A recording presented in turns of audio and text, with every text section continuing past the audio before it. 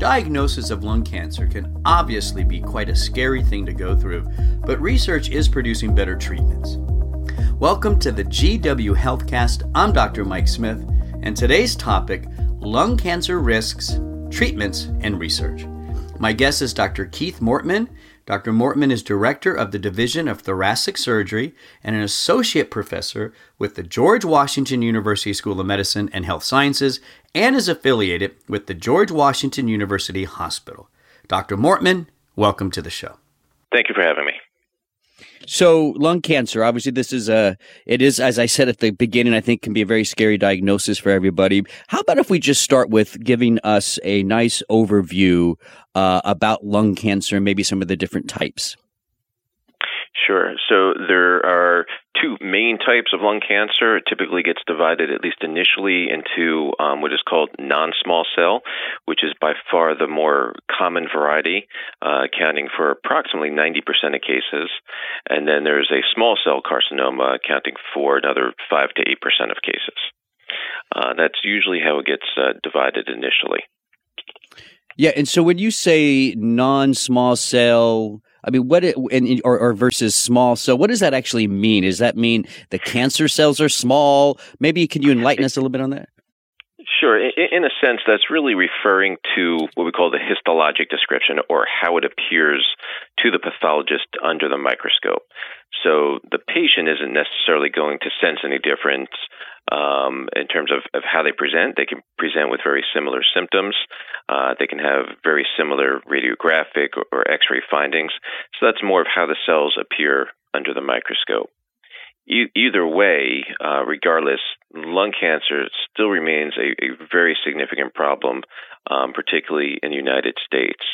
As it has been for several years now, unfortunately, it remains the number one cancer killer in both men and women in the U.S.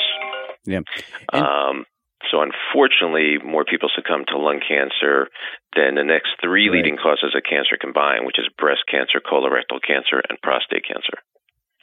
So when we look at how initially you can divide the type of lung cancer, let's talk about the one you said is the most common, right? That's the non-small cell cancer. Tell us about who's at risk for developing that one. Well, certainly we know the number one risk factor is smoking. Is tobacco exposure. That's been extensively studied, but we know it's not the only risk factor. We know radiation is a risk factor. Exposure to asbestos can predispose patients to cancer. Secondhand exposure as well. So approximately 15% of the lung cancer patients that we now see have actually never smoked. Wow. And they are developing the non-small cell type of cancer here. 15%. By and large, exactly. Yeah. More commonly, that is what we're seeing. Let me ask you about secondhand smoke. How important is it for the listeners to really understand that is a risk factor? It's certainly a risk factor. Even these days, it's less common to be exposed to that in the workplace or when you're out dining. Certainly that exposure has been there for years or decades prior to more recent regulations. Or if you live with a family member or loved one at home who's a smoker. So that's a cumulative risk over time. I remember, Dr. Mortman, when I was a kid flying on airplanes. And do you remember they used to be able to smoke on airplanes? Sure. And yes. I can remember. So I think you're incorrect in saying that maybe the secondhand smoke exposure got a little bit better based on new regulations. But for my generation, I'm assuming you and I are probably pretty close in age. We definitely, I think, were exposed a lot more to the secondhand smoke. What about other chemicals, toxins in the environment? Is anything else that we're often exposed to today been linked to the non-small cell lung cancer? Sure. There are a number of known cancer-causing chemicals, or what we call carcinogens, whether benzene and others. So if somebody does work in a particular field and they are exposed to a lot of chemicals or solvents, that could be a predisposing factor for those patients. Yeah. So that's the non-small cell type. Let's talk a little bit just about the less common type, which is the small cell lung cancer. Tell us who's at risk for that type. Well, it's almost similar risk factors in a sense. In terms of, we see that many of these patients who present with small cell lung cancer are also smokers. So that tends to hold true for both varieties. Yeah. So when, if somebody is listening and maybe is a smoker, obviously we're going to encourage them, Dr. Mortman, right, to stop smoking. I mean, it's like the best thing anybody could do.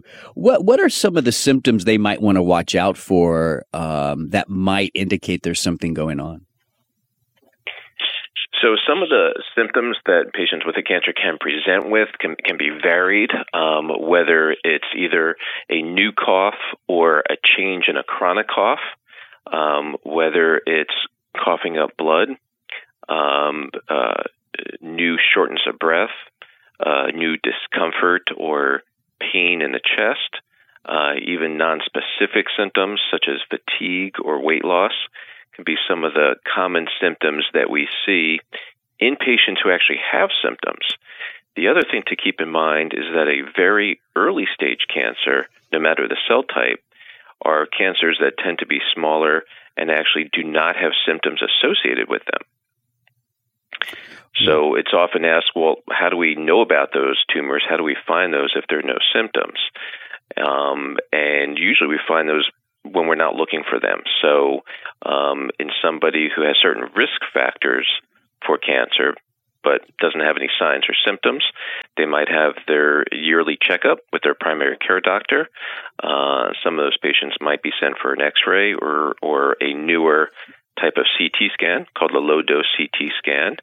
So we're finding that we're actually picking up more of these smaller, earlier stage tumors by this mechanism, by scanning certain patients who meet certain criteria and who are at risk. And of course, the other way that we find some of these smaller tumors before symptoms present is, for instance, if somebody's coming into the hospital, let's say for a hip operation or a knee operation, and they just happen to get a preoperative chest X-ray. And so sometimes we can find some of these small nodules and work the patients up from there. Right, and it brings up, I think, a point, and I want to ask you this. On this show, we've had other cancer specialists, and we've talked about different types of cancers, and the consensus usually is, if there are symptoms, if that cough is changing, get checked quickly, because the earlier the diagnosis is made, the outcome is better. Is that true for lung cancer? That's certainly true for lung cancer.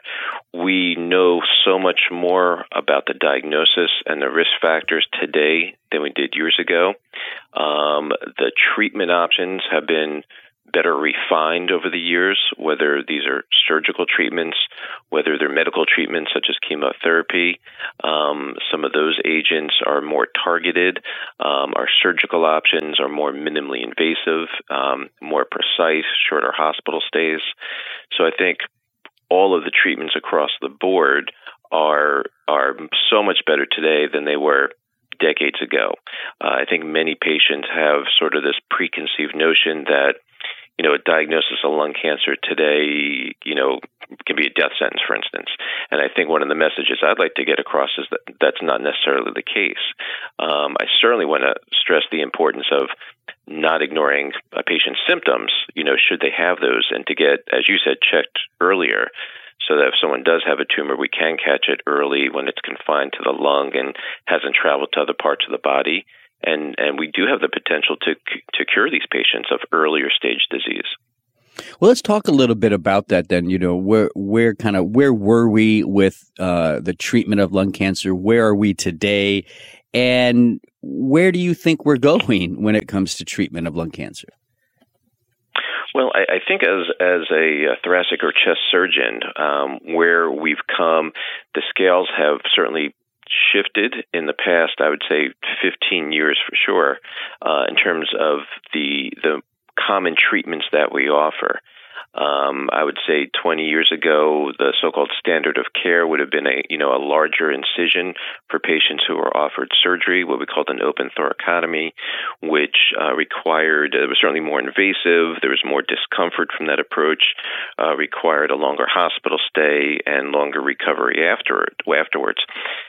These days, the scale's tilted the other way so that the majority of patients are now offered minimally invasive surgery. I'm happy to say that more than 90% of the patients I operate on, I can offer a minimally invasive approach to. Some of these patients can be treated with using the surgical robot. That's just one way to do a minimally invasive operation. And the benefits of a minimally invasive approach are not just merely the cosmesis of it and having smaller incisions, but we know that there's less pain afterwards, which leads to faster recovery, shorter hospital stays, getting patients back to their families, back to their jobs sooner, overall faster recovery. Mm-hmm.